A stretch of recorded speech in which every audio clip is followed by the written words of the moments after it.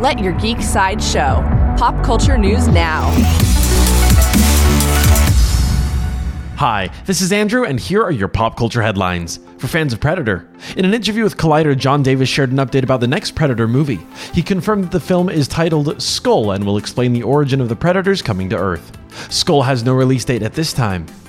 New from the CW, Jeff Johns shared an update about the CW Stargirl. He said that John Wesley Shipp's upcoming appearance as Jay Garrick quote-unquote opens the door for future Flash crossovers on Stargirl. There is no further news about Stargirl at this time.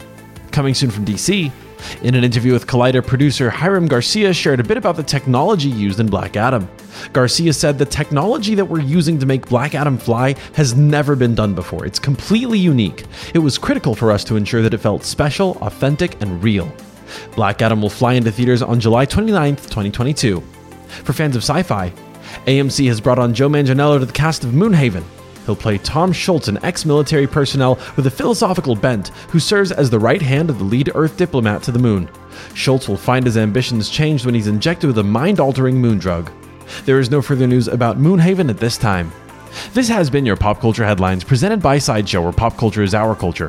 For any more ad-free pop culture news and content, go to geek.sideshow.com.